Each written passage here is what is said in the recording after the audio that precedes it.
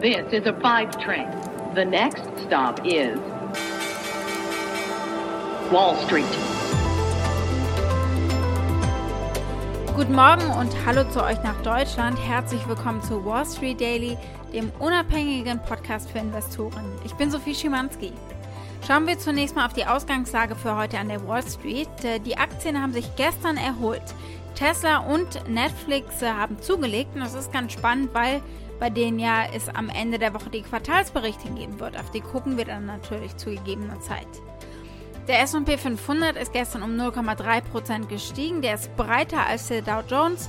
Der hat 40 Punkte verloren. Und der Tech-Index, der Nasdaq Composite, hat 0,7% zugelegt, eben wegen der erwähnten Stärke von den Tech-Werten.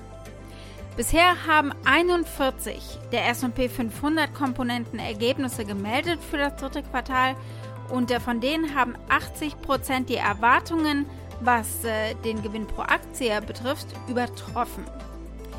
Unter Berücksichtigung der bereits gemeldeten Zahlen eben und der Schätzungen für den Rest, der noch kommt, wird das Gewinnwachstum im dritten Quartal wohl 30% betragen. Das wäre die dritthöchste vierteljährliche Wachstumsrate für S&P 500 Unternehmen seit 2010. Bei euch in Deutschland ist die Stimmung etwas schwächer zum Wochenbeginn. Nach 3 Handelstagen im Plus hat der DAX am Montag 0,7% verloren. Zum Börsenschluss standen noch 15.474 Zähler. Und damit zum Themenüberblick für heute.